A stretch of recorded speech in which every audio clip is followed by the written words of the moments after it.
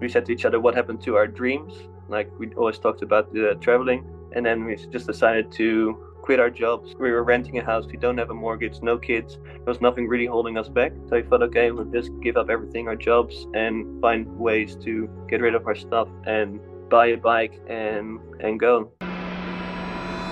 Later on, we decided we really want to sleep in a campsite, but it's already really late. So let's go find camp spots. And we found some woods where we camped. And then in that night, not far from us, they were shooting the AK-47s, just shooting around. And we were like, okay. Overall, in Iran, it was more of meeting the local people and staying with them. And that was really interesting because we didn't really do that in other countries. But the nice thing about Greece is that you have all these just small beaches everywhere. You go around the corner and you have a beach where nobody is and you can just camp there. So that was really nice, and all these beautiful spots. It was really nice because it's pretty touristy. There were a lot of people, but because you have your own bike and you can go wherever you want. A lot of buses with tourists go to one place and to another place, but there are a lot of just places where nobody is. So you can explore and have the feeling that there's no tourists at all, where you know that it's a really touristy place. So that was really nice. Welcome to the Winging It Travel podcast with me, James Hammond, where every Monday I'll be joined by guests to talk about their travel stories, travel tips, backpacking advice, and so much more. Right now, I'm taking the podcast on the road travelling with me. So tune in every week for short form episodes detailing all my travels alongside my Monday guest episode. Are you a backpacker, traveller, gap year student, or simply someone who loves to travel? Then this is the podcast for you. This is a casual, informative podcast designed for you to inspire you to travel. There'll be stories to tell, tips to share, and experiences to inspire. Welcome to the show. Let's get into the episode. Hello and welcome to this week's episode where I'm joined by Nina and Q, who are also known as Travelling by Pedaling. These guys have been biking and hiking around the world since 2021, and we're here today to talk about that said trip. We have a mutual friend by the name of Lawrence, who I met in Nepal, and he recommended these guys to come on the podcast, which is great. I'm very excited about this. So welcome to the show, guys. How are you doing? Hi, yeah. We are good? Good, thank you. Thanks for having us. Yeah, no worries. Where in the world are you right now? We're currently in Hobart, Tasmania. So it's an island on the southeast coast of Australia. And what is the weather like there now? A bit chilly. So it's our first winter in 2 years' time. But it's a mild winter. It hasn't really dropped below zero. But yeah, it's getting a little bit used to. We didn't really have clothing for this. Luckily, we're visiting family. So my brother borrowed us some jumpers and beanies to wear. So we're good to go. That was the biggest challenge of our trip this year. It was the weather, because we started in Europe in the winter. So when we got past March, I had all this like cold weather clothing that I was carrying around but don't need anymore. It's a bit of a nightmare. Yeah. Takes up a lot of space as well. Yeah. Those are the big clothing.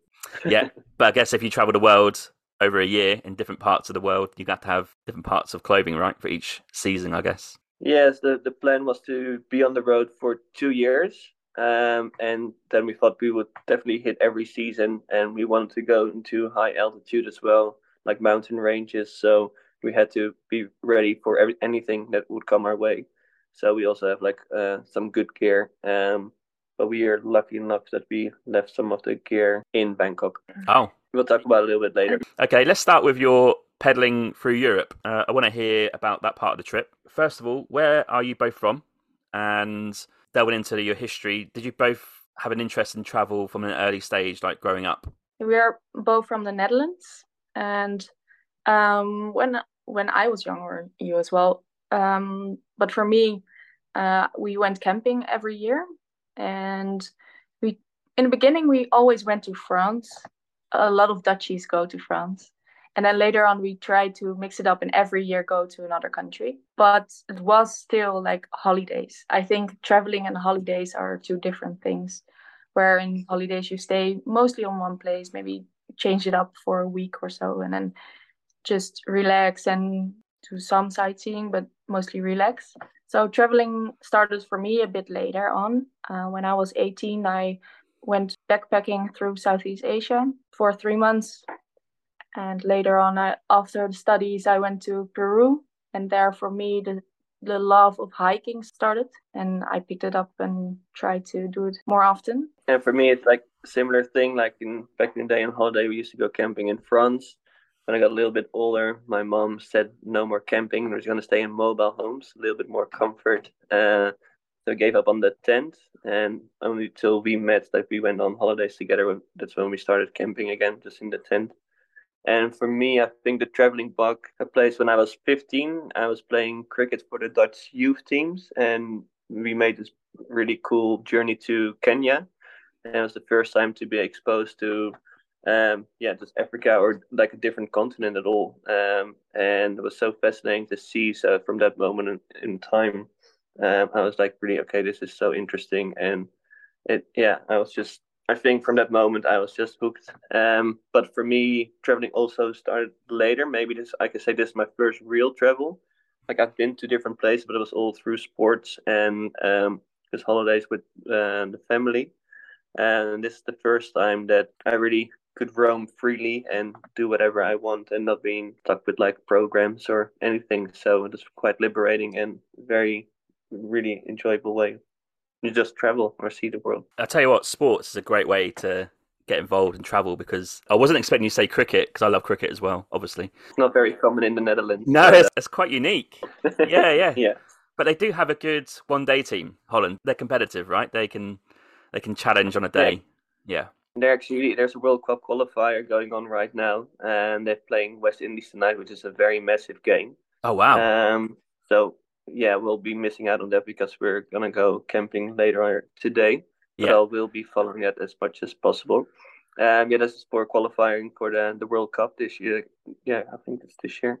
Yeah. They do have a very good team, but there's not a lot of Dutchies in the team. So okay. I was part of the group for like probably 5 years, and then you have a selection of maybe 18 people, and 4 or 5 of them are Dutch, and the other ones are South African, Australian, Kiwi, British with like Dutch heritage, right. And they are eligible to play for the Dutch team. So it's quite competitive to get in the team, but it's also good for Dutch cricket because it gets taken to a different level. And you also get coaches from abroad, and they come and play in the regular competition in the Netherlands, which also makes the level just go up. So I think it's good for Dutch cricket. Yeah, and if you're a kid playing cricket, they normally, if you're quite a good cricket club, they do like an exchange, don't they? Go and tour normally a country that's quite exotic and good weather. Yes. Yeah, I've been to various of countries. So to Kenya, South Africa, Zimbabwe, Canada, Sri Lanka, Australia, New Zealand, like the faraway countries I've been to through cricket. Also the UAE. I might be missing something. And then every year to Rome. Yeah, and I play for a club in Rome as well, which they fly me in every year. Oh, wow. Which is nice. Yeah. That's great. Yeah. So it gets me to a lot of places. I'm very grateful for that, but also very happy now that I've actually gave up cricket for the last 2 years to do this travel, and really like the liberal way, or just the freedom of going anywhere. Because there was also a moment in time where we were in Colombo in Sri Lanka, and we were just there for a 3-week training camp and also playing some games. And after 2 weeks, I got a little depressed, but a little bit down, because I'm in such a beautiful country, but the only thing I see is my hotel room and the training ground and the gym. Yeah. And that's it. And we weren't really allowed to go and roam and explore places by ourselves. So then it's like, I'm just in such a beautiful place, but it's just business as usual. And that made me feel like, oh, come on, let me go. I want to explore. So that's the traveler in me. Yeah, I think as a job, amazing cricket, but yeah, it probably does restrict you if you're a cricketer, that you just can't go out and travel the country that you're in, unfortunately. Yeah. They probably have like 1 or 2 days, don't they? But that's it. So I think you made the right decision because cricket is quite a long game, isn't it? Even if you have 1 day game, it's all day. And then if you have like a test match, just 5 days, it's quite long. It's a commitment. Yes. So the Netherlands, we don't have touch status, but we play like 4 days. It's called the I Cup, and that was my specialty. But it's very hard, especially in the Netherlands, to say like, hey, I'm going on a trip for cricket. I'm going to play a 4-day game, and Yeah. then come back. What's the result? Yeah, we drew. Yeah. To try to explain that to Dutchies, that is quite fun. Try explain it to Americans; they'd lose their Yeah, shit. that's probably even worse.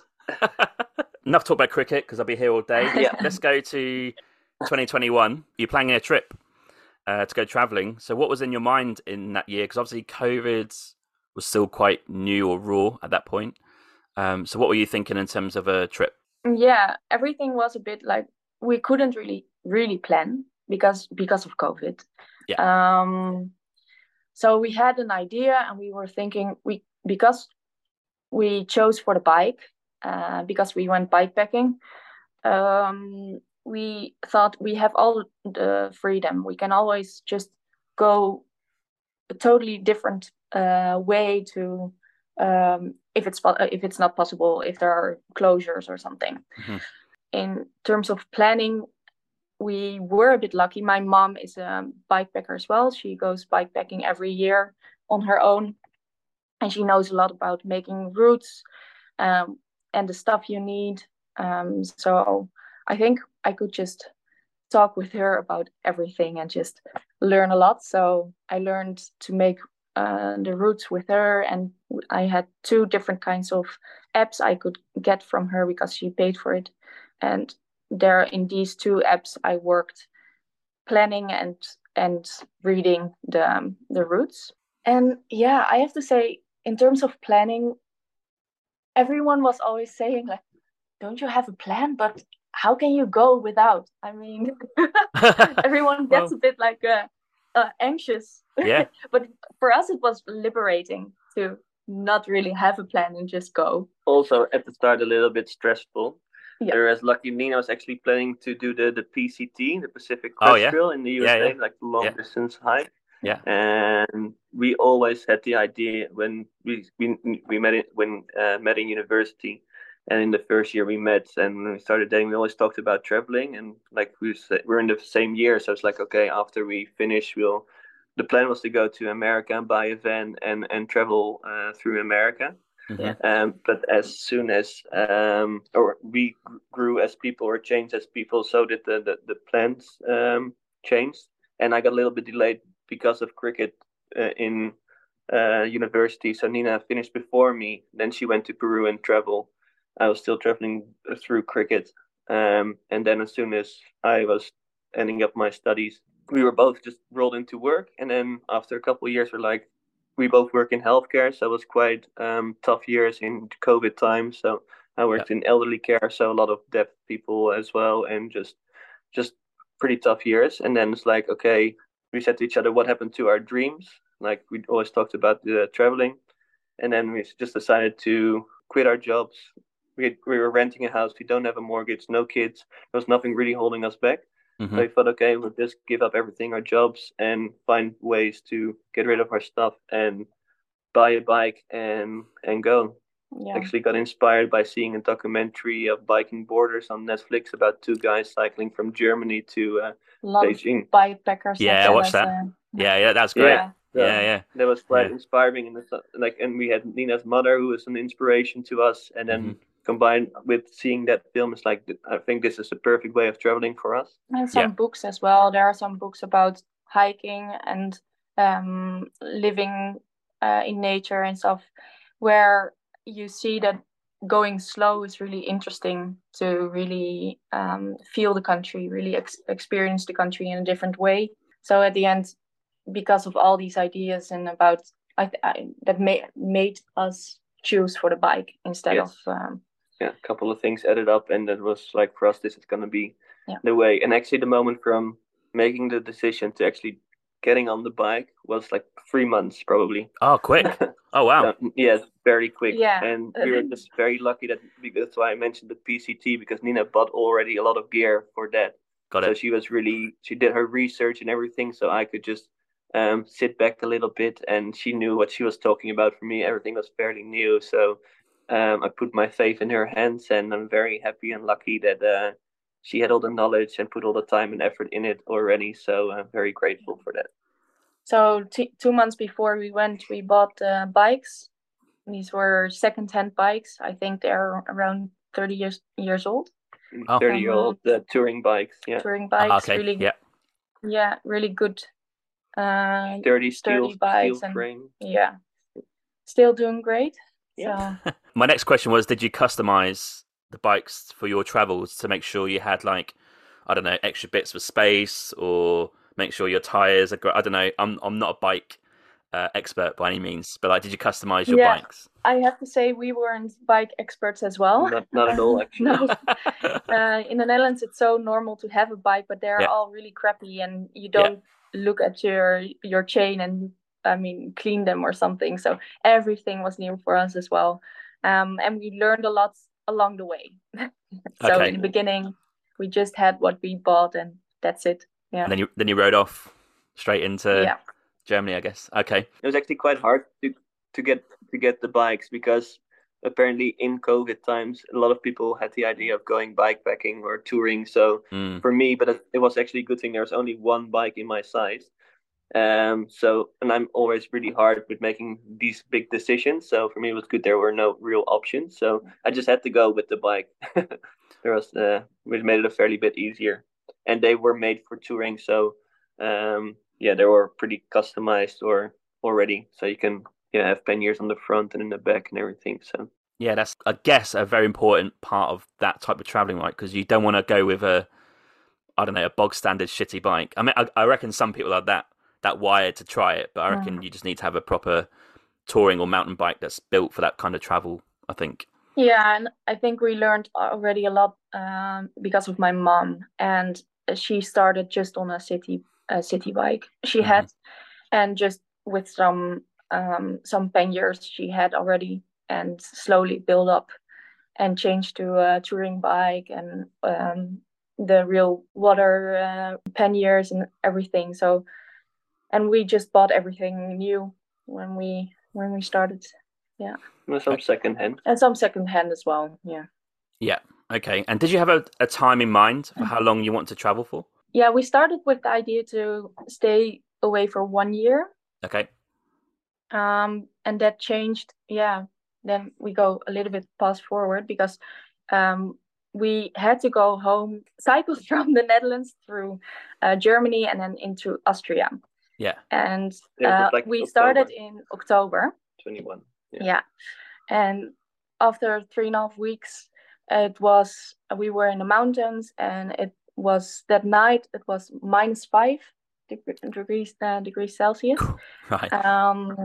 And the days were beautiful and really warm as well, if the sun was out. But there was ice on the road, and I fell off the bike, and I broke my wrist. So we had to go home. So that winter we stayed home and recovered. And then we changed our whole plan again, because we could work a little bit more. And so then our whole plan changed. At first, our plan was to go to Nepal. And then later on, we thought, why not make the plan to go all the way to Australia and try and do it overland? Yeah. But we knew it wasn't really possible, but okay. Well, we saw that a lot can change in a blink of an eye, so we hope it will change while we were cycling in a positive way in our benefit. So and then we decided to stay away for around 2 years, but we don't really have a plan, so it was just how long we like to. Right. So when you went back home, you worked, recovered, and then you started again. Did you do the same route that you planned to do, like from the first time? So no. We skipped a part, yes, and we were pretty early in the spring, so there was still snow in the mountains. So we decided, and it was still cold winter. We left on the 14th of March, 2022. Yeah, so it's officially still winter. Yeah, so we wanted to skip. Decided to go by bus to Italy. Yeah. We went to Milan. We skipped a little part. Yeah. Okay, so I've got the route here, which I guess combines the first bit, then the break, and then the second part of the trip. So I'm just going to read out the countries, and maybe we can just have like, I don't know, 1 or 2 minutes in each one, maybe like a highlight or something that's great about that country, biking through it.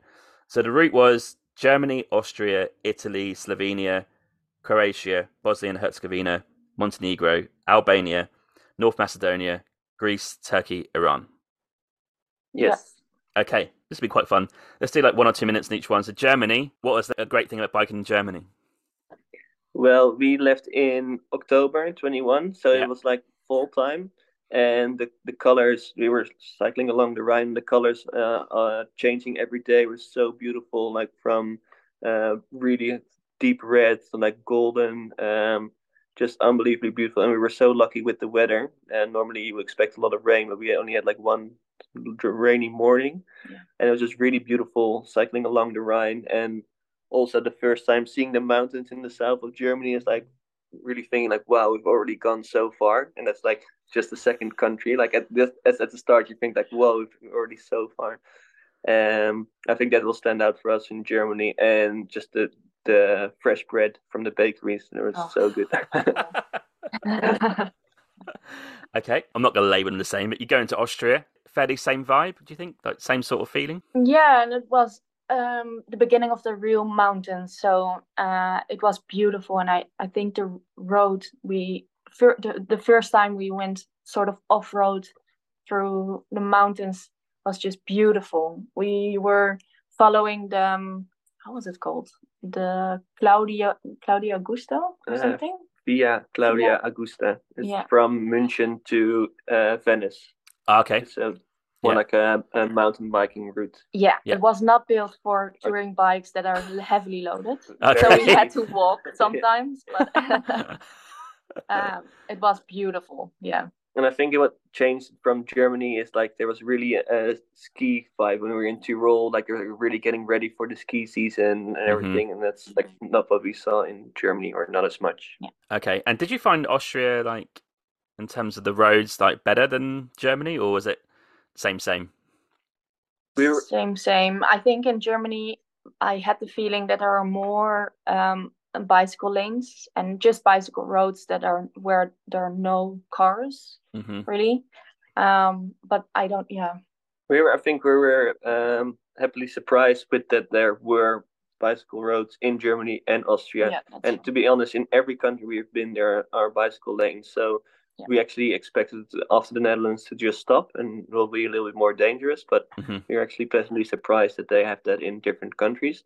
It doesn't connect all the way like we do have in the Netherlands. So sometimes the bicycle lane just stops, and it's like, where are we supposed to go now? So fair enough. Okay. A lot in Italy.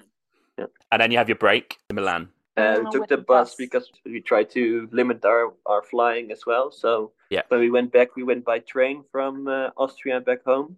And then we took the flex bus to Milan, which was not the greatest ride. It was like 24 hours with stops, and like they stop everywhere and they shout, and then you have to get off, and it wasn't a great experience, but it's a cheap way and good alternative for flying. But yeah, if you don't mind flying, I would definitely recommend that. It's a lot quicker, easier.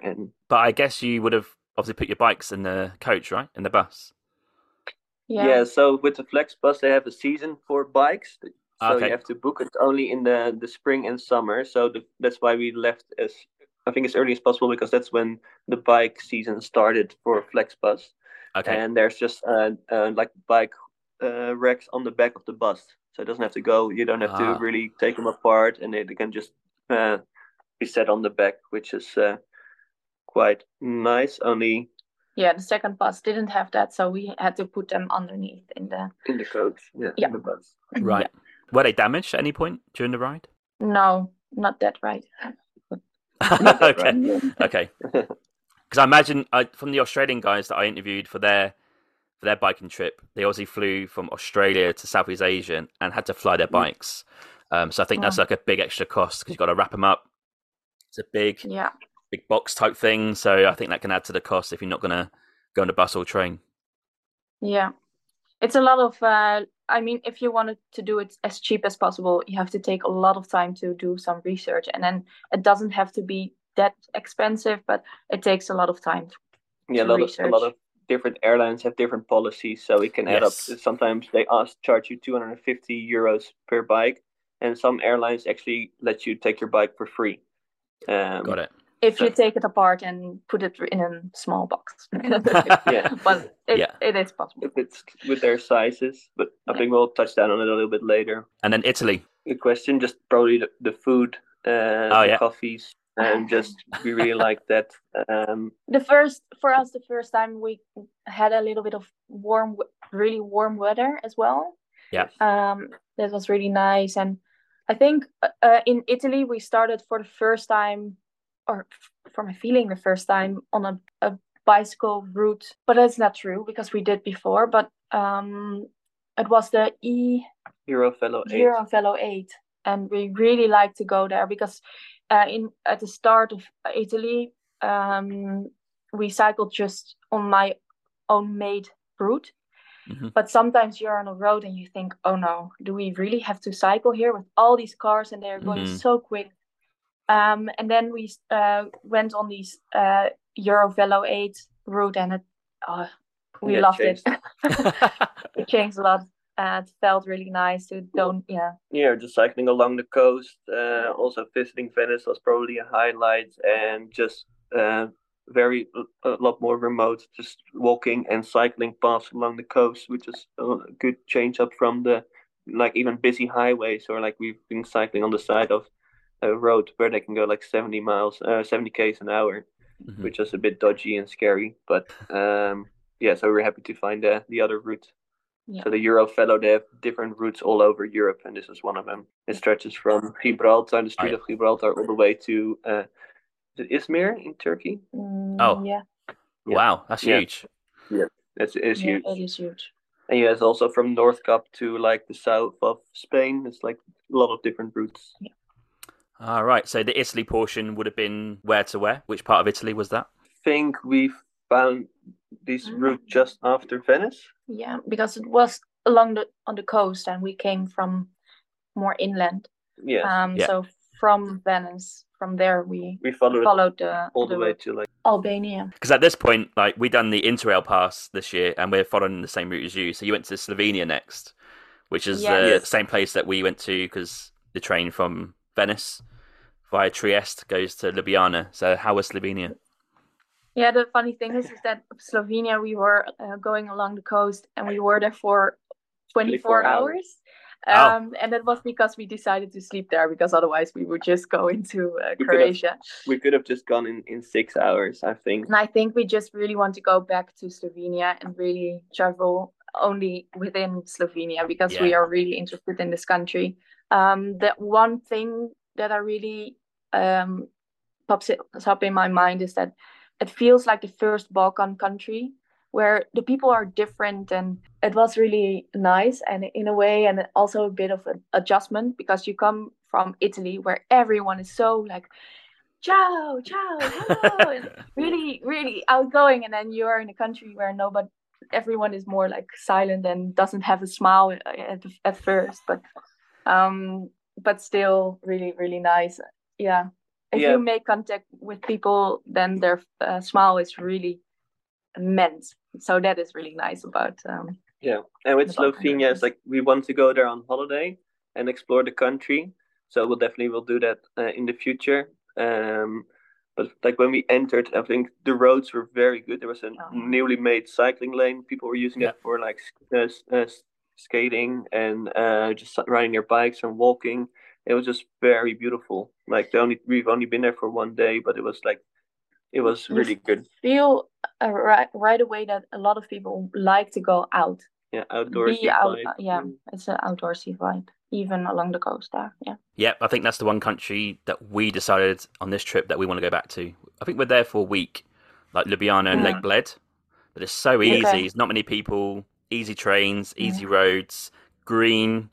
People are actually very nice. They speak good English, because Slovenian is ridiculously hard to speak, so they have to speak English to speak to tourists. And everything seems pretty easy to book. So we felt like we just want to go back. And I did interview a guy there who came on the podcast, and he's American, but he lives there. He speaks fluent Slovenian, and he was telling me all these tips and tricks to go to. So I have to go back. That's Nice. perfect. Yeah. That's exactly perfect. what you need. Yeah. And they what have a a country. really nice foodie scene there as well. They make Yep. like their own orange wines and great food, and I think Ljubljana is a bit of a hot spot, so we would definitely want to go and visit. Yeah, I think they do. We had a petitza, is it petitza cake, which is like a local cake to Bled, and unreal. Like, can't believe what's tasting. But Ljubljana is along the river, right? So you can just like casually bike along the river, and they got like all cafes and bars there. And anytime it's like mild weather, they're out having a drink and good vibes. Yeah, really enjoyed it. Yeah. We can't really say we've been there. We just passed through, but we will definitely go and explore some more. Yeah, you should. It's only going to get better, I think. I still think it's a little bit unknown. Your next country, Croatia, is obviously much more well known to go to. So, yeah, that'd be quite cool. Yes. Yeah, so Croatia is just a beautiful coastline. And it was a bit of the thing of our travels is like we just got there before the tourism. So I think we entered Croatia at the start of April. So it's not too easy to find campsites because there are a lot of still closed. But we felt like the people were at the start not very friendly because we were the first tourists for the year. So they're like, oh, they're already here. Come on, just give us a break. And they were all like really building hard and setting up, and we could feel like we felt like a little bit unwelcome. But that after a while, we made a decision to get off the coast and more into the mountains, and the people were just unbelievably friendly there. I think for a whole week we didn't have to set up our tent because we got invited by people. Oh wow! Because we were just asking for water, and they say it's too cold to sleep in your tent. Come and sleep inside, and they cook us all meals and gave us like when they caught like wild boar and cut it in they gave it to us like as a snack for on the route. And all of a sudden, there's like maybe 3 people did that. So all of a sudden we had all this meat, and we don't eat that much meat, obviously. We didn't bring it on the bike because it gets bad quite quickly, and we don't have like a fridge and everything. So it was just like we love the mountains. Also, it's very beautiful area in Croatia, which is unexplored because everybody always goes to the coast, and it's really made for mass tourism. But we like to go like the other way.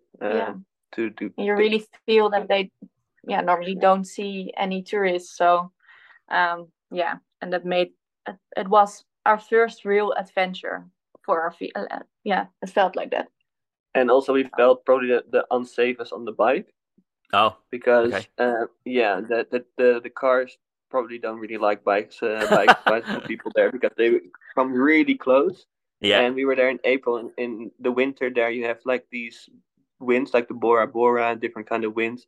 So there are still some very strong winds there, and sometimes you have these gusts from the side where you just get pulled on your bike, like they push you to the side. And then in combination with the cars just passing by really closely, we felt quite unsafe. One point we just had to stop cycling because we were like, this is just crazy, like we don't want to risk our lives. I think that's also maybe the point when we decided to go into the mountains, which was like the best idea ever. And does the mountains hug the coast? Are you going down like the coastal part of the country, but inland? Yeah, so you could see, so at some point you could actually see down there, and see the coast and all the islands. So wow, you get a few. So you are sort of in parallel to like Zadar, Split, I guess Hvar, and Dubrovnik. Yeah, we went to Split. So from I think a little bit before Zadar, we went into the mountains. Before Zadar, because we also wanted to go along the coast as well. So it was a little bit more north then, northwest, where we went into the mountains. And we did the whole coast of Istria. So first Istria was the coast, then we didn't really like that, and then went into the mountains, and then from Zadar we went along the coast again. So we did a bit of both. Yeah. That's great, because I imagine that coastline must be amazing. Yes. Yeah, it was also, again, a little bit more warmer and warmer. It got a little bit warmer, so we could go and swim in the sea, and some people were like, what? Did you swim in the sea? It's so cool. But I think I jumped in the water in the Adriatic Sea on the 1st of April, and people were like looking at me if I was losing crazy. their shit, But after like a warm day, we also bathe in the water in the Rhine in Germany in October, because after days Rhine you're just hot, and I was like on the beach, it's like I'm just gonna go for it. Yeah. And you have to freshen up anyway. Of course, yeah, But yeah. then from Split we went back to Split to the coast, and then from there we went to an island for a little break. Like a lot of people say, okay, you're isn't like one big holiday, but it's actually quite mentally and physically challenging It is, being yeah. on the bike. Yeah. So we had like a 4-day break on Havar, one of the islands Yep. where you can reach Lovely. from Split. And we chose that island because we didn't have to go back to Split, but we could take a boat to the mainland a bit further down the road. So Sure. we didn't feel like we were wasting time, which is Yeah. something we let go a little bit later. And But there was a nice wild camping spot there, so we could just stay there. And yeah, we're really lucky because it wasn't the season yet. There was a restaurant that was closed, but their electricity did worked and water runs. So we it's all we had need. everything Yeah. there. So Yeah, so we just did shopping for 4 days, and then we didn't have to go back into town to collect water or electricity, so we could just charge everything and have enough water for cooking and drinking. And then after 4 days, we was like, okay, food is running up, it's time to go. yeah. Yeah, Hvar looks amazing. That's one of the islands you've got to go to, I think. But Croatia, you make a good point. In the off season, if you can, don't go like in the summer because it'd just be crazy. Yeah, mass tourism. Yeah. And Yeah. even Big then, difference. And it was already quite busy with a lot of British tourists were there in Hvar. But we weren't really in the center. The center is Yeah. very beautiful, but it had like a Monaco kind of vibe. It's like casinos and big Oh. yachts and expensive boats. Yeah, And I think there's a bit of a night scene there as well. There were some young Brits there. yeah. But there's beautiful nature there as well. So we didn't really have to go into the city that often. So we were only there twice. it was a nice city. It as is. well. It is very beautiful. Yeah. Definitely. Yeah. Okay, and then next was Bosnia. We went into Bosnia and then after that back into Croatia. Okay. And we followed a cycling route there as well. It was really beautiful and really wild, like the rocky. Viro. Yeah. There's like an old train route which is not in use anymore. Yeah. Mhm. And we just went to Mostar and then back, and we were there for a couple of days exploring. And You feel first time you feel like the Turkish vibe already.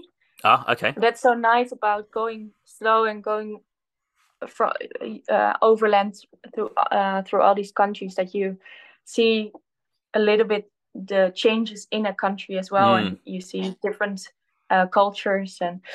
And there we were invited as well by a woman. It was really nice in this old house. And the thing was in Bosnia was that you have these old villages, and because of the war there are a lot of ruins. Yeah. And then also houses that are built up again, and you have just in one village you have everything, like the ruins and the children playing with the ball, and then beautiful houses. So, and almost every village is like this. It's really strange. And Okay. and this woman was living in a village with I think 20 other people, and the rest left because the one didn't want to rebuild. Yeah. Just looked like went to the city for better lives. And she rebuilt it herself. So it was, she had running water, but it was all really very primitive. Primitive, yeah. And beautiful to see as well how she did this. I don't know, it was nice. Yeah. Back into Croatia, then further on to Montenegro, because that kind of goes on the coast, right? Yes. Montenegro was one of our favorite countries. Yes, we didn't looks do amazing. A lot of cultural. Yeah, we didn't do a lot of cultural things. We went to a couple of cities, but the mountains and the nature was just unreal. And one of the first days we went there, we had to do like a 1,000-meter climb, which is like zigzagging all the way up. It was really challenging. And when we reached the top, there was like a cafe, restaurant, bar there called Horizon, I think it's called. And it was just very basic. It was a guy with a bar and just opening up beers from the refrigerator. And we sat down there. And there were like these platforms built overlooking like the Kotor. It's just like unreal scenery.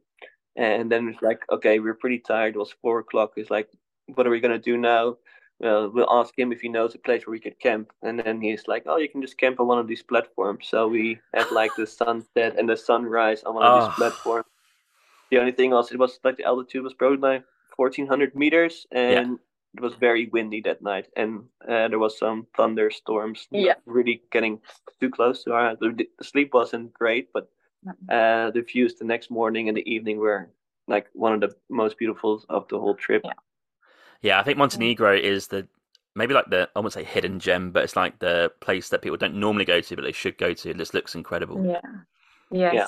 I It think has maybe everything. It has the beaches, it Yes. has the mountains, and also the greenery. There's a lot of history. Yeah, so it's just a beautiful country. And yeah, definitely would recommend it. But it wasn't as cheap as we expected it to be. Oh, but okay. Oh, that's interesting. Groceries were pretty expensive. Yeah, well, we hear it's quite. I mean, it's very cheap. We are talking about groceries because we didn't really have other expenses. Than, Yeah. Just sleeping in the wild. So yeah, we sleep in our tent, so we don't go to like hotels. So probably that could be a lot cheaper. But if you look at groceries, it wasn't that cheaper than Croatia. Yeah. And in Bosnia, we did buy groceries, like a whole bag of veggies for like 50 cents. And also one time we bought one tomato for 50 cents. Yeah, so we got really ripped off. Depending where you go. But it was one of the highlights definitely in Europe. Yeah, really enjoyed it. Okay, and the next country is Albania, which should be cheap, I think, from what I've read and heard. Yeah, it's a lot of people said it's their favorite country. So we met a lot of other bicycle people there, as well, and a lot of people said you hate it or you love it. And for us, it was more hating it than loving it. Okay. It was the first time. It was really, really rough. Like the first thing, so like the border was just crazy. People standing in line there and just grabbing each other's passport and talking. We loved that. That was really fun. That was fun.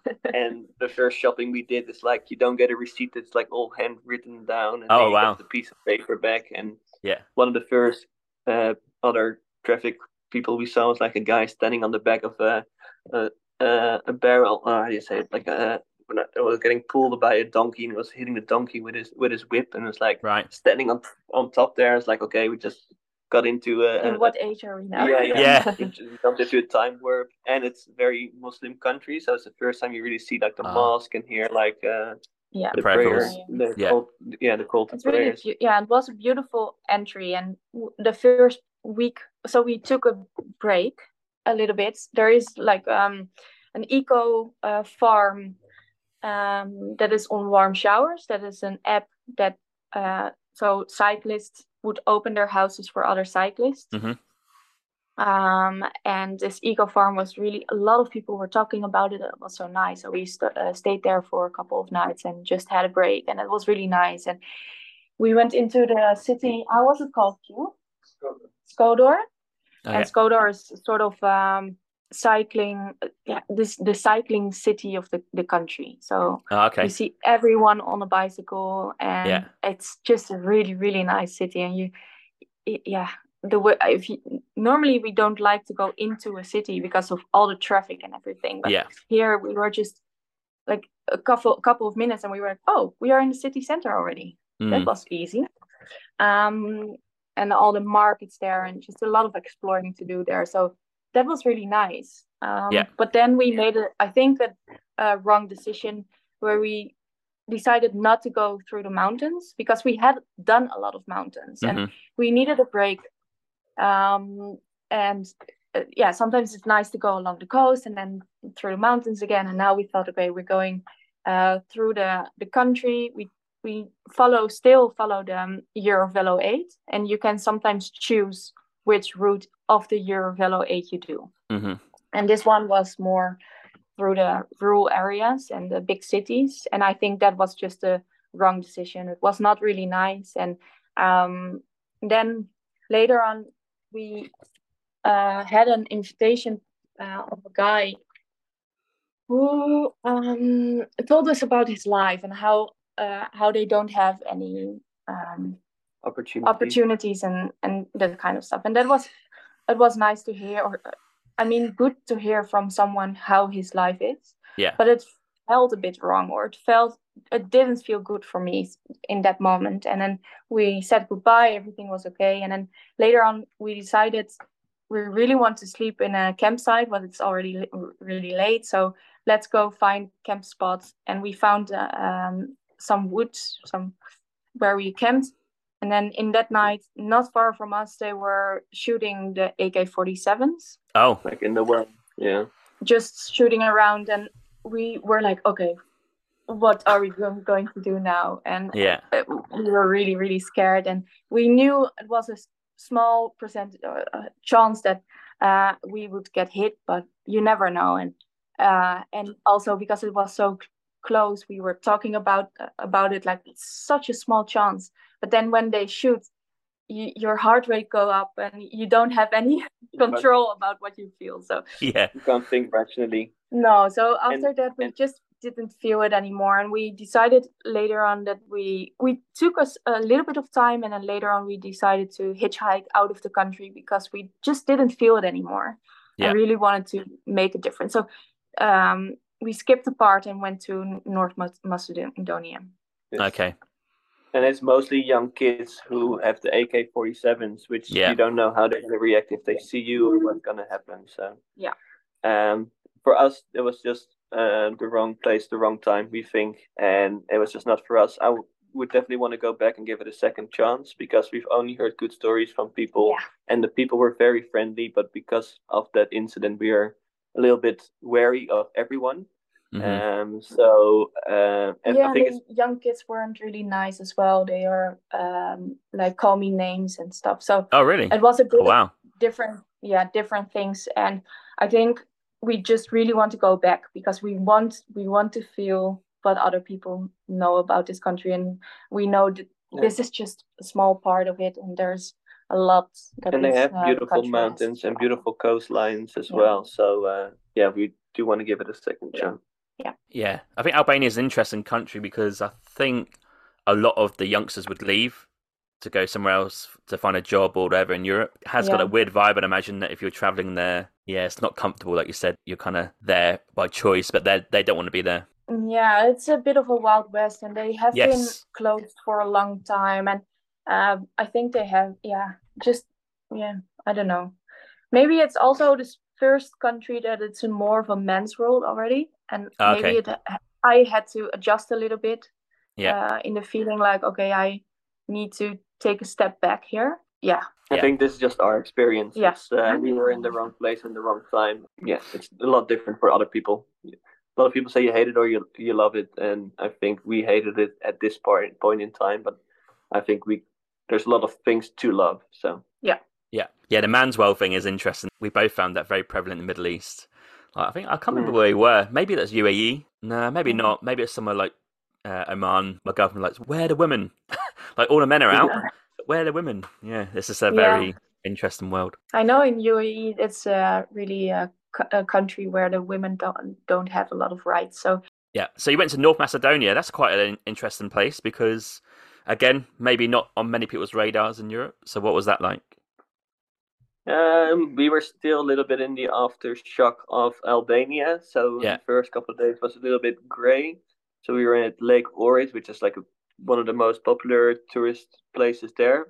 Yeah. But because it was a little bit gray and we didn't really felt like it was not the best. But then the last day we went, I can't remember the name of the place, but we ran into this city which had a really lovely vibe. And it was like this nice coffee bar where we sat for breakfast. And then after that we continued into the mountains, and which was the last night. We only were there for 3 days.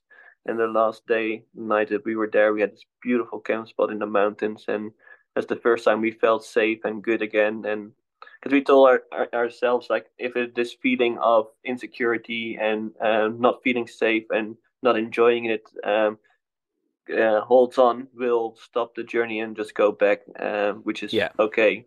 Yeah. But luckily enough, after I think 5 or 6 days, we felt like ourselves again, and we could enjoy the travel again. And it was a beautiful part as well. I think they have a lot of beautiful nature there as well, and that felt really nice to be in the mountains again. And I think we just have to choose for the mountains and the hard part. Yeah. It's harder to ride, but it's a lot more rewarding. Yeah. It was actually quite funny because we hitchhiked out of the country of Albania to Northern Macedonia, and it was so funny because they're in the back of a truck. Our bikes were in the back of the truck as well. And it was just so easy. The guy, the truck driver, just grabbed our passports and gave it to them, and we thought it was going to be a bit of like They opened the truck and saw 2 bikes there, Yeah. and it was okay. Yeah. like all the bags as well, and they didn't even open the bags for us. Oh, Any wow. question was like fairly easy. We thought this could be maybe a bit of a problem because we're just here with this random man in his truck, but it was all okay. And then you go into one of my favorite countries, which is Greece. Yeah, Did you like it? we loved Greece. Yeah, Yes. they really loved Greece, especially at the start. We didn't know that you could actually go skiing in Greece. There were like ski resorts and beautiful mountains. Yeah. In the north. The first night we had like a beautiful camping spot on the side of a forest, and we were making like a campfire. And then all of a sudden we heard like quite a big animal was very curious on the side of the. We think it might have been a bear, but we're not sure. Okay. On the outskirts of the forest, and because we had the fire, we were in the open field. It didn't really come out of the woods, but that was a quite interesting, encounter the first night. Yeah. And for me, Greece, we really loved it, but I had a lot of mechanical problems. I think I had in 1 week 10 flat tires. My chain broke eventually. Right. All these kinds of things. So that was a little bit of a downside of the experience, but the country itself is just lovely. Yeah. Only thing is the dogs. Yeah, the dogs. That was in Croatia already. Yeah. But in Greece, I don't know. They were next level crazy. There were next level crazy dogs, and I think there were more in groups. So that was one thing that we didn't like. Because normally stray dogs are not really the problem. It's more like the guard dogs of houses, and they're very territorial. And we had that as well. But in Greece, like there were packs of just stray dogs that would come after us. And one time, I was navigating for 1 day. I don't know why anymore. Probably because I was commentating on her navigation skills, which are very good. So, and then I was doing it, and I took a wrong turn, and all of a sudden we ran into this pack of stray dogs, like maybe like 15, and they were like coming after us. It was quite scary, but we were still alive. But Greece, so we started in the mountains, and then later on we went along the coast, had amazing food, and were invited by these men who were having lunch together, and we worked in their garden for a bit to help them out and to give something back, and had like the typical Greek lunch with a couple of men. Just the whole table was full of food, like salad, fish off the barbecue, and like we really like that it's like the tablecloth, or how you say that, it's like one big napkin, so you can just use it to get your greasy fingers on it, and everything is done by hand, and we're just having a conversation and drinking beers and raki. Nice. It was nice to have some contact. I think almost every country we have been invited by someone, but it was nice to meet these people. There was some communication problems because we thought this man showed his house and showed a bedroom where we could sleep that night. Oh. So we were like, oh, no problem. Have some beers, have some raki. And then later on it was like, okay, and where are you going now? We're like, we thought we would sleep here. Like, no, we're leaving. No, we're leaving now. So where are you going? Because they couldn't really speak English. Everything was in German, but then German. Broken German of us and broken German of them. So miscommunication. But the nice thing about Greece is that you have all these just small beaches everywhere. You go around the corner and you have a beach where nobody is, and you can just camp there. So that was really nice, and all these beautiful spots.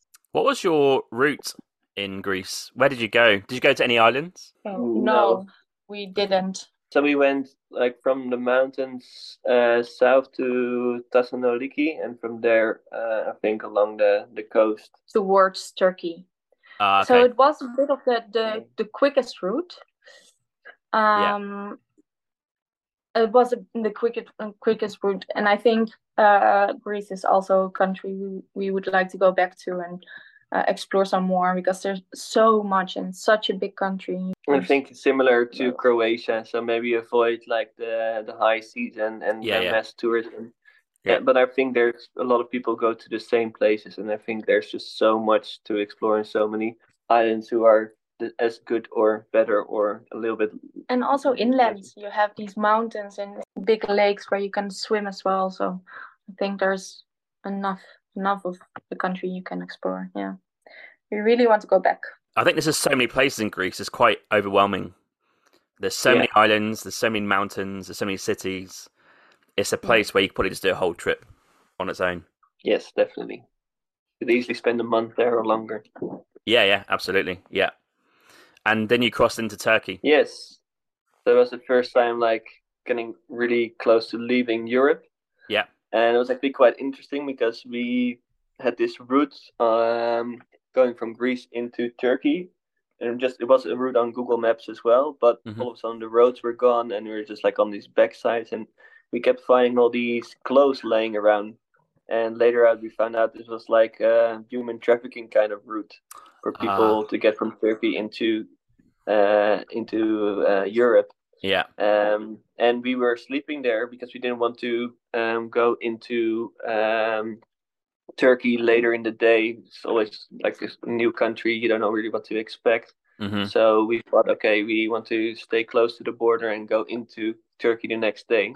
But we got woken up at like the police in the morning at 6 a.m. because they were like, hey, what's going on here? Yeah. Sleeping in the tent, but then we showed our European or our Dutch passports and everything was okay. I think it's more for like, yeah. So we were at that moment also know how privileged we are with our passports and everything, and it was not really a problem. And also didn't really like we have been to Turkey before, like you've been to one of like the main resort places, and I've been to Istanbul once, but we didn't really know what to expect. So Nina was getting all like dressed and wanted to respect like the Islamic culture. Okay. But then like a couple days in, we saw like people are not really wearing headscarves or showing a little bit of skin, so it was fine for us as well because obviously you're on the bike the whole day. It's not nice to be. A lot of people show a lot of skin.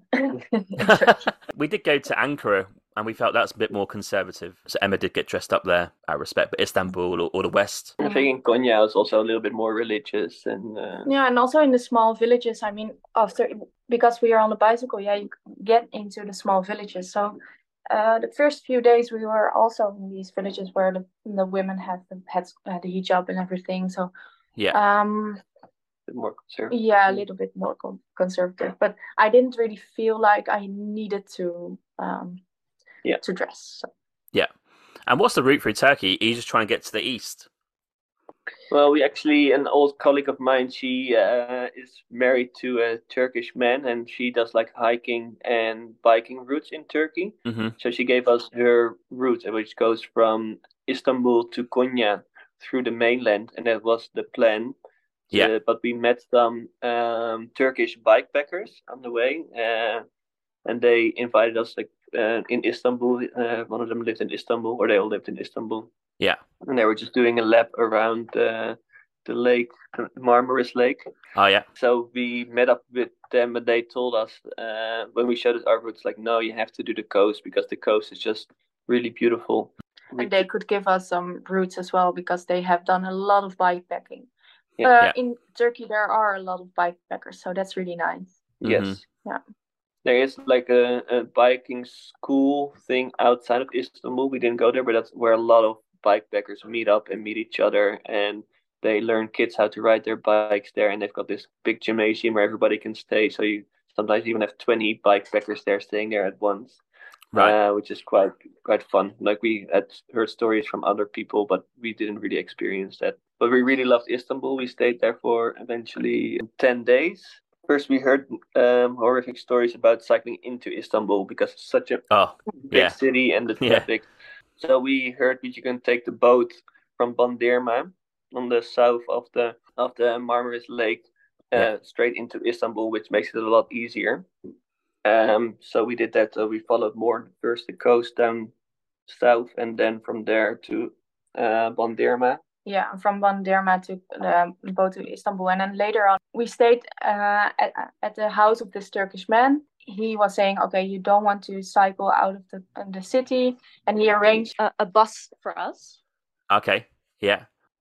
We started from Çanakkale, and then from there we went along the coast. Towards we went past Troy, Ephesus. Yeah, so we went all the way to Izmir, and then later on we took the boat from Bodrum to Dacia. Also, we wanted to skip that part because we thought we had to go along the coast, then into, because it's like an outskirt of Turkey. Yeah. So we thought we had to go back and in towards the mainland and then back around the same coast. But then we heard you could take a boat from Bodrum. So we did that, and it was like Datça was actually one of the most beautiful rides we did in all of Turkey. Yeah. And there were some like abandoned beaches, or not abandoned beaches, just beaches where nobody were. So one time we had to do a little bit of a hike. We left our bikes a little bit more along the road and hiked down to find like this private beach. Was like unreal and just very beautiful, and did some snorkeling there and see a lot of fish, made a campfire, and camped there for the night. Did you go to Cappadocia? Yes, we did. Yeah, so after we followed the coast, and from one point after Antalya, we went inland into the mountains, and then from there we went to first lake to Tuskulu. Tuskulu. Mm-hmm. That's a salt lake. So we cycled over on a road that goes through through the lake. It was beautiful. From there we went towards Cappadocia. Yeah. And in Turkey we cycled a lot with others. Bikepackers, so 2 weeks with one couple and 2 other weeks with another couple, and in Cappadocia we were with a group of 8 in total.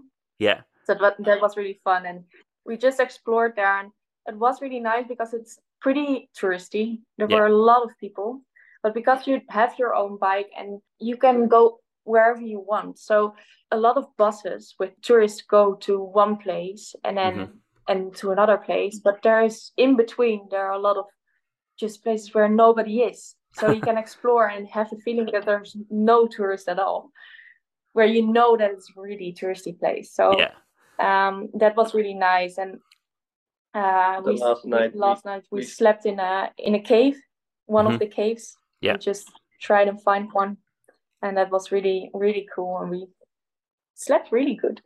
Like a movie night with one other couple from Belgium. They're French talking, but we really hit it off. We cycled what she said already with the 2 weeks with them before that, and we met up again in Cappadocia. It was so nice to see them again. And we're already looking forward to when we go back home to meet up with them, because we really felt like it's a friendship that will last a lifetime. Yeah, and then after Cappadocia, we were in Turkey for a long time, and we had only 3 months. You can be in country for 3 months. So we had to skip a part because we just didn't take the quickest route, and we just took our time.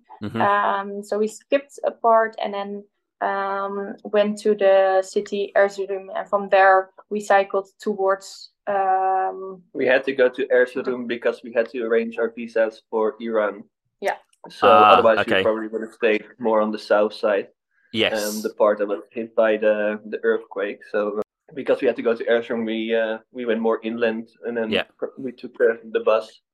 And it's also, we felt not a bit rushed, but because we booked our flights home, because we wanted to see my brother, who lives in Australia, where we're actually visiting now, was coming to the Netherlands with his whole family. And on the time that we were on the bike, my sister gave birth to her son, her second child, and my other nephew was born in Australia. But because of COVID times, we hadn't actually met them. So it was like so many reasons to go back to the Netherlands. So we did that. And we really wanted to be for 1 month in Iran. So we decided to skip a part, so we had enough time for Iran, and we knew when we would fly back home. So the last part of Turkey was a big difference. And the thing was that because you skip a part, you don't see the small changes. Yeah. So you feel that it is different. And the one thing you see is that the poverty there is massive. I mean, it was sometimes you're thinking, okay, there are people who are poor, but they have a good life. They have a village. Everyone has their own veggie garden, and life is okay. But here the poverty was different. People it looked a bit sad, and that was the first time we saw this kind of party. I think there's a lot of Kurdish people who don't really have a place. They don't feel Turkish. They don't feel Turkish. Yeah. So they don't have their own country. So and they're a bit mistreated by the government. So I think that's a lot of Turkish people. Yeah, we felt that. And then, but the nature there was also really different, like these rocky mountains, and it was really massive. Everything was massive there. So that was beautiful. So are you going towards the land border of Iran? Yeah, so Mount Ararat. Yeah, okay. So we passed Mount Ararat into Iran. Yeah. Okay, but you had to get your visas before the land border. Yes, this is the first time we really needed a visa, and it's quite strict in Iran, or at least you have to really apply for it. So it took a bit of time as well, but in the end it was all good, and we arranged the visas. And the land border was not hectic, but there was like lots of lines of trucks in front of the border, and you had to really go through gates and from different places and they checked all these things and like the vaccination things, and it was a little bit hectic, and they don't see a lot of tourists, especially with the bike, so a lot of people were interested in us, and we met a really nice Iranian couple. They were our age, they could speak really good English, so that was very helpful. They helped us with a couple of things, and even invited us to come and stay at their house as well in Tabriz. Yeah. And was your plan just to try and make it to Tehran for your flight back to Holland? Yes, so the plan was to go to Tehran and from there still take a train to Shiraz, because we really wanted to go to Shiraz. And I think that was not the plan. The plan was to do as much as possible on the bike. Yeah, in the beginning, but the climate was, I think it was August when we were in Iran. It was just so hot. Yeah, a lot of people already decided not to go into Iran because of the heat, and so the plans changed. I think in the 30 days that we were in Iran, we only cycled for 10. Okay. So we stayed with the family or the couple in Tabriz for I think 5 days, and they showed us around. So we did some little day trips around the area, and we stayed in a different city after that, the Ardabil, which is on 1,000 meter elevation, which makes it a bit cooler, but it was still like 30 degrees. And we were there in the time where they do the mourning for one of the prophets, 10 days of mourning, which was very, everybody's dressing up in black, and there was like people just paying their respects, and it was quite interesting to see. And in Ardabil, we met through this guy through warm showers. So what Nina said about the application where you can stay, and he was a mountaineer. Okay. And there was also another Swiss couple coming later. They were a bit younger, also bikepackers. And all together we went and climbed Mount Sabalam. Yeah, the Sabalam mountain, which is the third highest mountain in Iran. It's close to 500 meters. It's like 4,800. Okay. And 70 something. It's like 5 meters higher than Mont Blanc. Yeah. Which was actually quite nice experience. But it was quite challenging. We felt really bad, and I also had a little bit of headaches for the altitude. Overall, in Iran, it was more of meeting the local people and staying with them. And that was really interesting, because we didn't really do that in other countries. We have been invited in Turkey Turkey was also really welcoming country, and a lot of people were just inviting us. But Iran, it was different because they can speak really good English. And you can learn a lot about the country and just feel at home, and that was really beautiful to experience. So we met like the whole family, and every day we would go to or this family or that family and have dinner together. So that was really nice. Iran was less cycling, more of just meeting the local people and staying with them and learning about the culture and about the history. And then took a little bit of time in Shiraz of being just a tourist. Of course, got to, yeah. Because that was the first time we saw tourists again, and then you feel like, okay, now our bikes are not still with us, so we're really tourists here. Yeah, and Shiraz was the first time we saw some some tourists again. Yeah. First time in a long while, because I think the last time was in we met one German guy in Tabriz, which are also like a whole entourage. because everybody's so interested in when they see a tourist, and they really want to make sure you have a good time. So everybody's so nice and inviting, and yeah. But in Shiraz, it's just so beautiful, like the architecture over there, the beautiful buildings, the mosque is like incredible. And we went to Persepolis, which was one it's on my list. like the capital of the Persian Empire, Yeah. which was destroyed by Alexander the Great, which was nice, but you still see the ruins and how massive it is. So pretty spectacular country to experience and see, and we really enjoyed our time in Iran.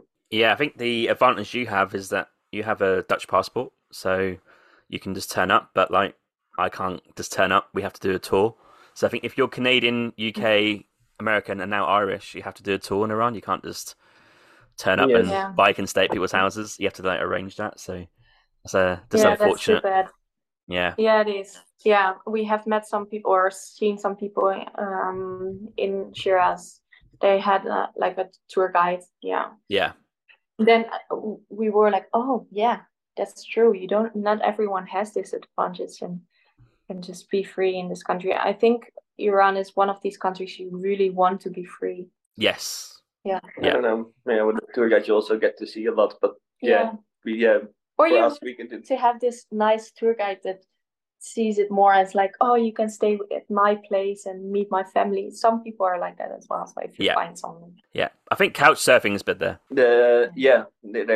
We had that as well. Like with the couch surfing, in the beginning, we had that we just would send messages to different people because not everybody would respond. And this one time we sent to in Iran as well. We made the mistake of sending to 2 people, and they both were like, "They have to come to me now. You've asked to come to me." We had to make a decision. It's like, no, you already said you're coming, so you have to come. And my mom is already cooking, like 3 days in advance.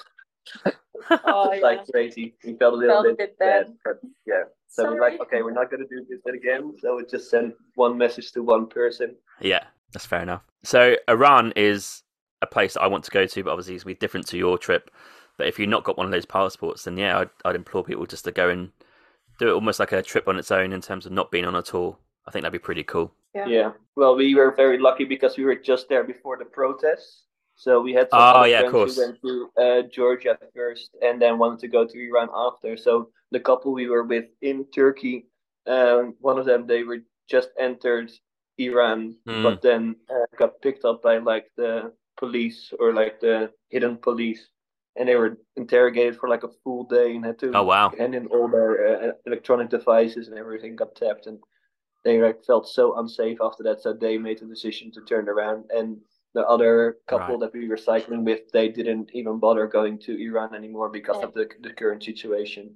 Yeah. And there was no internet, so it was really hard to navigate and everything and get around and get in contact. So we were very lucky that we were there just before that. And I'm not sure how the situation is right now, but we hear that some people decide to go into the country, so there are still cyclists who are going, I think. I don't know for sure. But I think it's not worth it because you never know what will. I think at the moment it's pretty calm, but it's You don't know. I don't know. I think we're gonna just touch on a couple of questions about just logistics of bikes. Did you ever have a maximum time or distance that you'd bike per day, or any rules? No, but it changed throughout the time we were cycling, because in the beginning we cycled in October and the days were really short and cold. So it took a while in the morning to warm up, and then if it was warm you had to take all these layers off because you had all your layers on, and then it was too hot, and then you stop again, and the days were so short, so we had to stop at 4:00 to find a place to sleep and then cook and put our tent up. You don't want to set up everything in the dark. No, because it was really cold when the sun was down. I think mostly we try to live with the sun. I think that is our biggest rule. It's like we try and not cycle in the dark. We don't really like that. In a lot of countries, you never know if people drink and drive. Try and have your tent there when the sun is down. And we don't have a rule in a way that we don't want to want to have all the freedom. We want to say yes if we want to. So if someone invites us, our shortest day is 8 kilometers.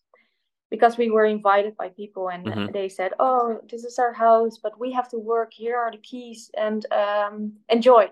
They were people who are doing like making bikepacking routes as well in Turkey, and they said like you can stay if you want, and otherwise just throw the key in the post of the door if you leave. But then we decided on staying. And they were just so friendly, and we had really nice conversations with them as well. So that was our shortest day, and our longest day is probably around 110K. So which for other people is not very long, but for us that's perfect. Some people it's really long, and some people some cyclists are more about the kilometers. Yeah, it sounds long. So I think in the start in October the average was like maybe around 40-50K a day. Yeah. And towards the end it's more like 80K a day. Yeah. In Southeast Asia. Yeah. Okay. And you mentioned Southeast Asia, so we won't have time to go into the route there, but you had a break, you went home, then you went to Southeast Asia. So your route there was Thailand, Laos, Vietnam, Cambodia, then back to Thailand. I guess the question for me is, what was the main difference biking in Europe to Southeast Asia? It's hot and wet. Okay. Yeah. We were surprised on how nice it was to cycle in Thailand. So that was really nice. I mean, the people give you a lot of room, and it was really easy going. It felt different that you feel dirty and it's just really hot and moist. And that was a difference. Yeah, you feel more dirty. So that is one change. And because we mostly sleep in a wild. There we have to say we slept mostly at temples. Because there are toilets and you can shower, and most of the temples say yes if you ask. So that was really nice. Yeah. And it was just, I think, a lot easier, to be honest, because there was food everywhere. And it sounds a bit weird, but because we could stay at the temples, we had showers there and water, and the monks are very friendly. And we had this tip from Warm Showers host where we started off with in Bangkok. And then because there's just food everywhere, and cheap, really affordable food. Like we couldn't even cook ourselves for the same price, and it's definitely not as tasty as what you can get on the street. So, and it saves you so much time. You don't have to do grocery shopping. You don't have to do the cooking part. So it's like at the end of the day, we'll just find a street vendor, get some food, put it in our bags, and continue cycling to the temple. And then one person will just heat it up, or will just eat first and then have a shower after and set up the tent. And that's why it was just a lot easier. Yeah. So Thailand for us, it was very beautiful and nice, but it was less of an adventure because, well, you say everything was easy. We had showers, we had toilets, we had food all around the corner. So it was fairly easy to get around. I think the adventure started in Laos again, where there was less food everywhere. And we went also because of the route we took was through the mountains, and it was just one big adventure with all these small villages who never have seen a white person. And normally the kids were running after us like Sabadi, hello, and just were very enthusiastic. But there was one point where we had to go like really through the remote areas, like no paved roads, and it was very hard with the bikes. But the children over there were actually scared when they saw us because they've never seen a white person. Running into the bushes. Yeah, it was really sad. Yeah. Wow. Yeah. And when we got invited there, and it's like so hard to get food. So when we were there, we got invited by a family, and they just catch rats in the mountains. So they made like a rat stew. So we just ate with the family. It was very chewy and not my thing. Actually, the stew was quite nice, but I gave most of the rat to the dog. Wow, that's very rustic. Wow. Yeah, it is. So that was Laos was just one big adventure for us, and it was really cool. Yeah. And you just have to be lucky to find something. Like normally you just have pho or like the noodle soup almost every day. And these very remote areas. Like there's one point in time we had to actually ask people who were living in very primitive houses. They built their own houses there, and we had to ask them for water because we didn't have any water left, and they had like scooters, so they could just go out of the mountains and get some water. Got their jerrycan and fill our bottles up, and we felt a bit like, oh, sorry that I was taking water, because they had to go out of the mountains with their scooter to get some more. So but we needed some water. We were all out, so yeah. And even one time for lunch, we were asking also where can we get some food, and it's like there's no food here you can buy. So this man was just finishing up his lunch, so we could eat his leftovers. Yeah. Wow. Yeah, they were really happy to invite us, so that was nice. But it was a very because in the beginning we were in villages where they still had some stores and sometimes even a restaurant, sort of for the other village, for the people in the village. Mm-hmm. But then after a while, we were just really, really remote, and we really didn't know that there was no other restaurants or shops. Very remote. Yeah. Okay. And is this where you had your accident, Nina? No, my accident was in Cambodia. I had two more accidents. One in Vietnam. Yeah. One in Vietnam, with breakfast, I spilled boiling water on my pants. And I had a real bad burn on my leg. Yeah. And that's we couldn't cycle for 2 or 3 weeks because of it. I had to clean it and keep it to make sure it didn't get infected, because it's really, really bad. Yeah. So we stayed more with near the big cities. So if anything would go wrong, we'd go straight to the hospital. Yeah. And we were traveling in a different way because we were using the buses to get around. So we put the bikes in the buses. Yeah. Which is a bit of a hassle, but it will be, if you travel in that fashion, you will always go to the more touristy places or the bigger cities. So that was Vietnam for us. And then in Cambodia, I fell off the bike, and that was close to the border of Thailand. Okay. And that was the moment that we decided, okay, we need a break of the bike, because I didn't think I could cycle because I had some problems with my left hand.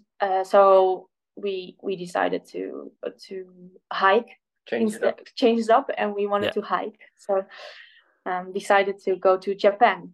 And you left your bikes in Bangkok? Yes, we left the bikes in Bangkok and some warm weather clothes, or so the people cold weather clothes. We could leave there as well. So the people we met up at the start of the trip in Southeast Asia, and we went. They helped us out, so they came and collect us from the bus station, also with the bikes, because she was injured, and me with the bags and the 2 bikes. So it was very nice of them, and it felt a bit like we had like a safety net there, because these people were just so easygoing, friendly, and helpful. We really appreciate them a lot, and we could leave the bikes there. And we were lucky enough that I had a friend who is a pilot. He could bring our hiking stuff to Bangkok, and we could have because we didn't bring the backpacks, but he could bring them with him, and we met up in Bangkok, and from there we started planning to do the hike in Japan. Yeah. Okay. And I wasn't going to touch on it, but as you mentioned it, Japan was the last place before Australia. Yes. So just very quickly, what was your plan for hiking Japan? Was it like different trails? Were you walking from one end to the other? What was your plan? So Japan has a lot of long distance trails. So we just decided on choose one. Okay. And we knew we wanted to go to, or we flew to Tokyo. We wanted to go to, Kyoto and Osaka. So, and we really wanted to be more in nature, where in Southeast Asia there was just a lot of life, people everywhere, and we needed a sort of more relaxed and more silent nights where we just can sleep through the night for once, because in Southeast Asia they like to party. So we chose a route that was going through the mountains, mostly through nature, and then between Tokyo and Osaka. So it was a 1,000 kilometer hike, and we didn't need to check other trails. And it's the Tokai Shizen Hodo, which is like the Tokai Nature Trail, it's called. And it goes like the maximum stretch that you go without going to a village is like 4 days. So it was very easy for planning, and you don't have to buy like the dehydrated stuff and everything. You can just buy every time you go to the convenience stores or the supermarket. Yeah. I have to say that Japan is really easy with a lot of hiker meals in the stores. Yes. Not really hiker meals, but it is really. They have freeze-dried meals just in the store where you can buy, and like emergency rice where you just add warm water or hot water. So that was really nice. Very easy. Really easy. very easy country. They've got everything in vending machines. There's always options available. It's just a dream. Yeah. Yeah. Yeah, even like in the most remote places in the mountains, like next to there's a beautiful temple, and then there's also a vending machine there. Yeah. I remember it well. Okay, so now you switched over to hiking, but you're now in Australia. So, any future plans for Australia or afterwards? So we are now at the last week. This was the first week in Australia, and we stayed just with the family, did some trips, but not a lot. It was just a week of being with the family. But today we are going for a few days by car through the country with the backpacks in the back, so we can hike. We are gonna camp and explore the island a bit. Yeah. For a week. Yeah. Okay, and after Australia? After Australia, we are flying back to Bangkok because our bikes are there, and we decided to go home. Oh. We didn't really think that we would, but we decided that it's enough. That it has been 2 years, and in total we have been on the road for 16 months. 16 months. Cycled like 13,000 k, walked over 1,000 k. We just feel like we have grown as people, as persons, as a whole, and the trip has given us so much and a lot more than we hoped for. But now we have some goals which we can really just accomplish back home. And after being on the road for so long and living quite an adventurous life, you want the other side of the spectrum. So we are getting a little bit more comfort and stability and routine.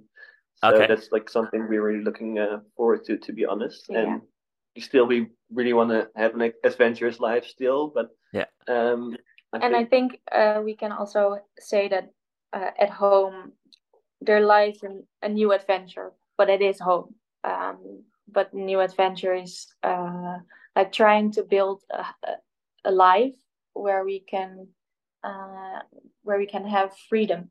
Yeah. And our idea is to live in a yurt. Okay. And that is our new goal, and I think that is a big adventure in its own. Yeah. So. And that will be like in the Dutch countryside, I guess. Yeah. So the idea was already laying there before we went on this travel. Yeah. And my parents were really keen on going out of the city as well. We are all city people. When we were on the travels, they found a house with a big piece of land as well.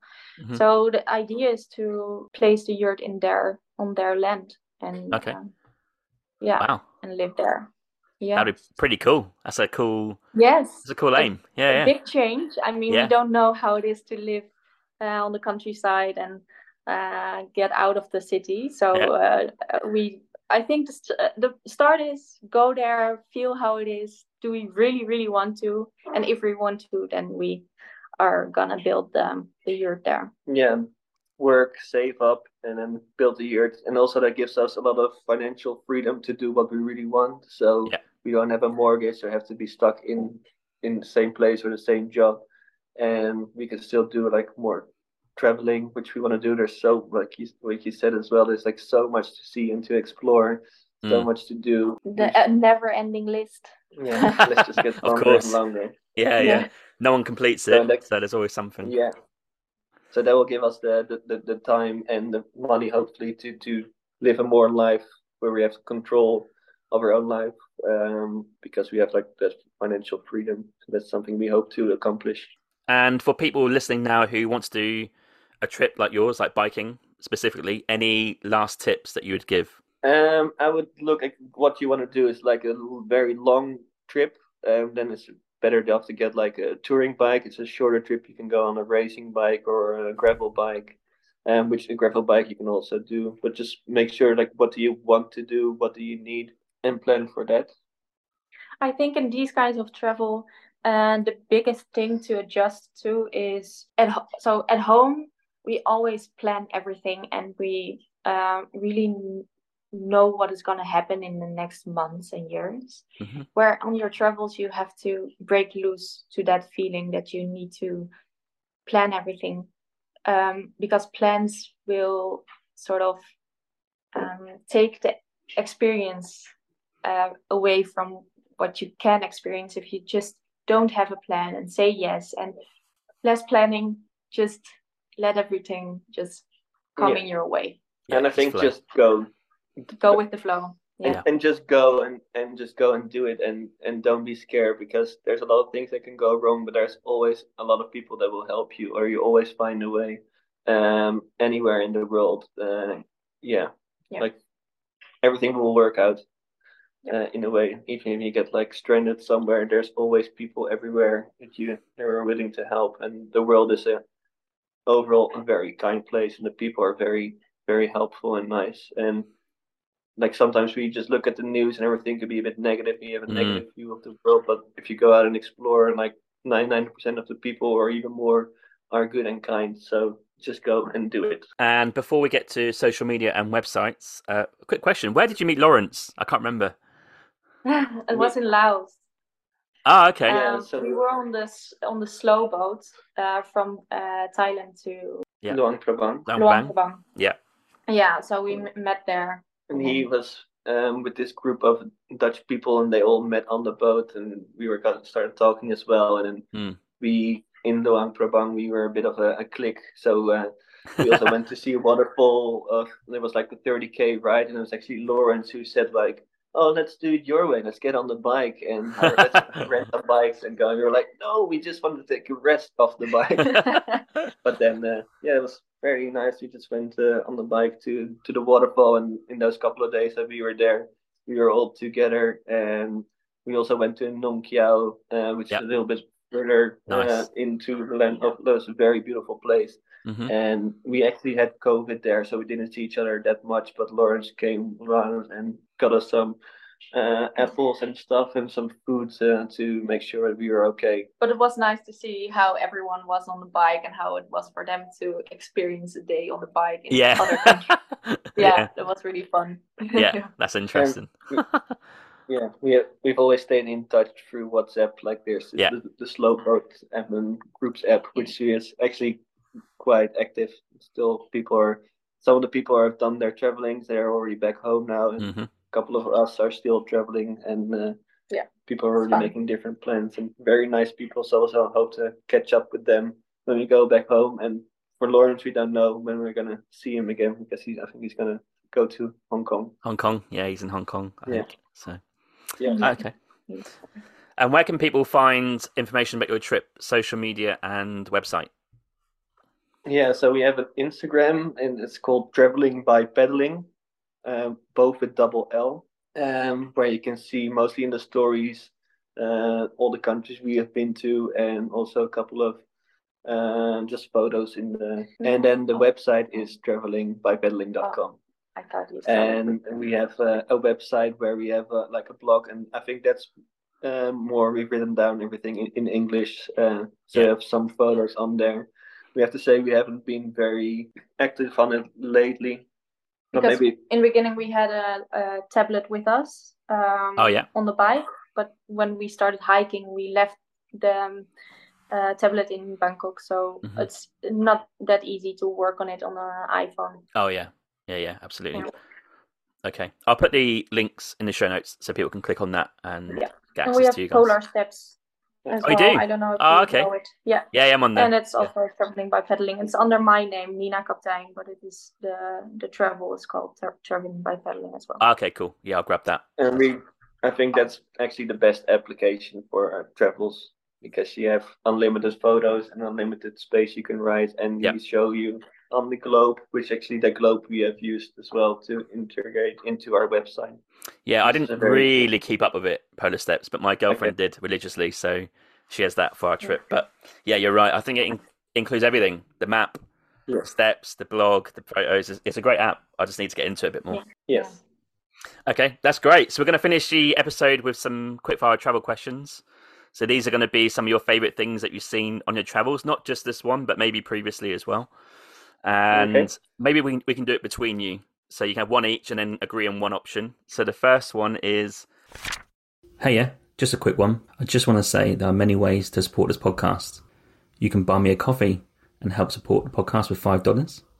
Or you can go to my merch store with the affiliate link with TeePublic, where there's plenty of merch available to buy, such as t-shirts, jumpers, hoodies, and also some children's clothing. Thirdly, which is free, you can also rate and review this podcast on Apple Podcasts, Spotify, Podchaser, or Good Pods. Also, you can find me on social media on Instagram, Twitter, Facebook, and TikTok. Simply just search for Winging It Travel Podcast, and you'll find me displaying all my social media content for travelling, podcast, and other stuff. Thank you. It's travel question time. 3 favourite countries together that you've travelled to. So maybe one each and then one combined. Oh, okay. I think it's going to be the same. It's like okay. Turkey. Thailand. Oh, yeah. And Japan. That's a great 3. Okay. Which 3 countries have you not travelled to that you'd love to travel to next? So I think definitely Nepal. Yeah, Nepal is really high on our list, and New Zealand, but it's a bit far, and I think it will be later on. And Iceland. That's a good 3. New Zealand's really close. You just go there now. Yeah, it's over the water. We don't really have the time, but Yeah. In the future we'll definitely come back as well to come here and explore. And also, I think we want to do it more in summertime, so we can really do the hikes. Oh, yeah. Yeah, I get that. And now it's going to be a bit chilly. 3 international foods or cuisines that are your favourite? Definitely the Thai kitchen. Yeah. I like Italian food. It's just really good. And we love the Turkish food as well. And they have these lokantasis. You can, it's just really, everything is tasty and really cheap. So, yeah. Okay. And what about a favourite, just one here, favourite walk or hike trail? We have to say, this was the first hike for me. So okay. Oh, wow. So straight into the long distance one. Yeah, for me, I didn't really think it was for me hiking, but I really enjoyed being out in nature. So I can only say one because I've only experienced one. Yeah. Okay, then I really like the one in Germany. It's called Westberg. It goes through the Black Forest. It's a really beautiful one, and I loved it. I did it with my mom. It was nice. Yeah. And if you both can pick one each here for a city to sit and drink coffee and watch the world go by, where are you going to sit? I would say Istanbul. Yes, we love Istanbul. Yeah, great place. Good coffee there as well. Of course, Turkish coffee. Yeah. Well, we say we really like the Vietnamese coffee. Yeah. But in the city, Istanbul. Yeah, Istanbul. Got it. Okay. And what about a landmark? Can be nature or man-made? It was very beautiful. Tuzgulu, the salt lake in Turkey, is very nice. I think it's just a smaller version of the Bolivia one, but it was very beautiful. We were there with the sunsets, so it was all the colors were changing all the time around us, like in the air, but also on the ground. So it was really, really beautiful. And what about, let's go with a country that you've not lived in before, where you'd live for a year? Japan. You lived in Japan?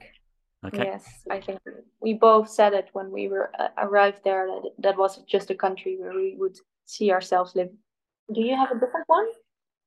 No, you would say Tasmania, I think. Live in Australia. I could live in Australia. Yeah. But also in Thailand, we said we could start a business, like an outdoor camping kind of community there.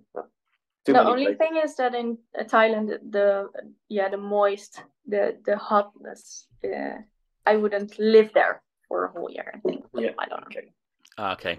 Yeah, we flew from Nepal to Bangkok for one night because we had to connect a flight to Taiwan. When we landed, the humidity was like 80%, and it just hit me. I was sweating like instantly. I was like, what is this? I haven't been there for a while, but that was crazy. Yeah. Okay, the last question is, if you were to give some people maybe 2 or 3 sentences each as to why you should travel and maybe quit your job and go for a long trip, why should they go? It will help you grow as a person. It will help you get a more positive outlook to the world. And yes, it's just an overall great experience. You will feel very happy about yourself, and just give you a more positive view, and it helps you to grow personally and respect. I think it also makes you be a lot more grateful for what we have, and even appreciate the small things. you don't have to travel in the way we do. But for me, even now, like things like running water and hot water are things that I'm grateful for, because it just everything in everyday life, you just take it for granted. But if you don't have those comforts or there are things, then you really think, okay, well, we really have it good. And if you travel, you also see that in other countries it's not the same. So be a little bit more. You'll be more grateful for that. You also see all these different kinds of cultures. You see different ways of living, and you can decide for yourself how you would like to fill your life, and maybe make small and big changes in your life that you see in other countries and think, hey, wow, that is so nice. In the Netherlands, we are maybe a bit stuck in a way, and for us, I think we have found a lot of different small things we would like to take home. Both, thanks for coming on to the podcast. It's been a great chat, and I've learned a lot from your travels, and it's been a really cool, inspiring chat. Yeah, I really enjoyed it. Thank you so much. Thank you so much thank you so much for your time and having us. Thank you. Thank you for listening to my Winging It Travel podcast episode today. You can find me on Instagram at James Hammond Travel or Winging It Travel Podcast. You can search for both. I release weekly clips of this podcast episode, as well as photos from the last 8 to 10 years of my travels. You can also follow me on TikTok, Facebook and Pinterest by searching Winging It Travel Podcast. I do release daily content to do with travel and the podcast throughout the week. Also check out my website, jameshammond.org. There's content about myself, my travels, and there's also a newsletter sign up as well as a contact form. Finally, please rate and review the podcast on Podchaser. This is my platform of choice. Alternatively, you can rate this on Apple or wherever you get your podcasts from. This really helps the podcast gain a bit of traction for the future in terms of guests and content.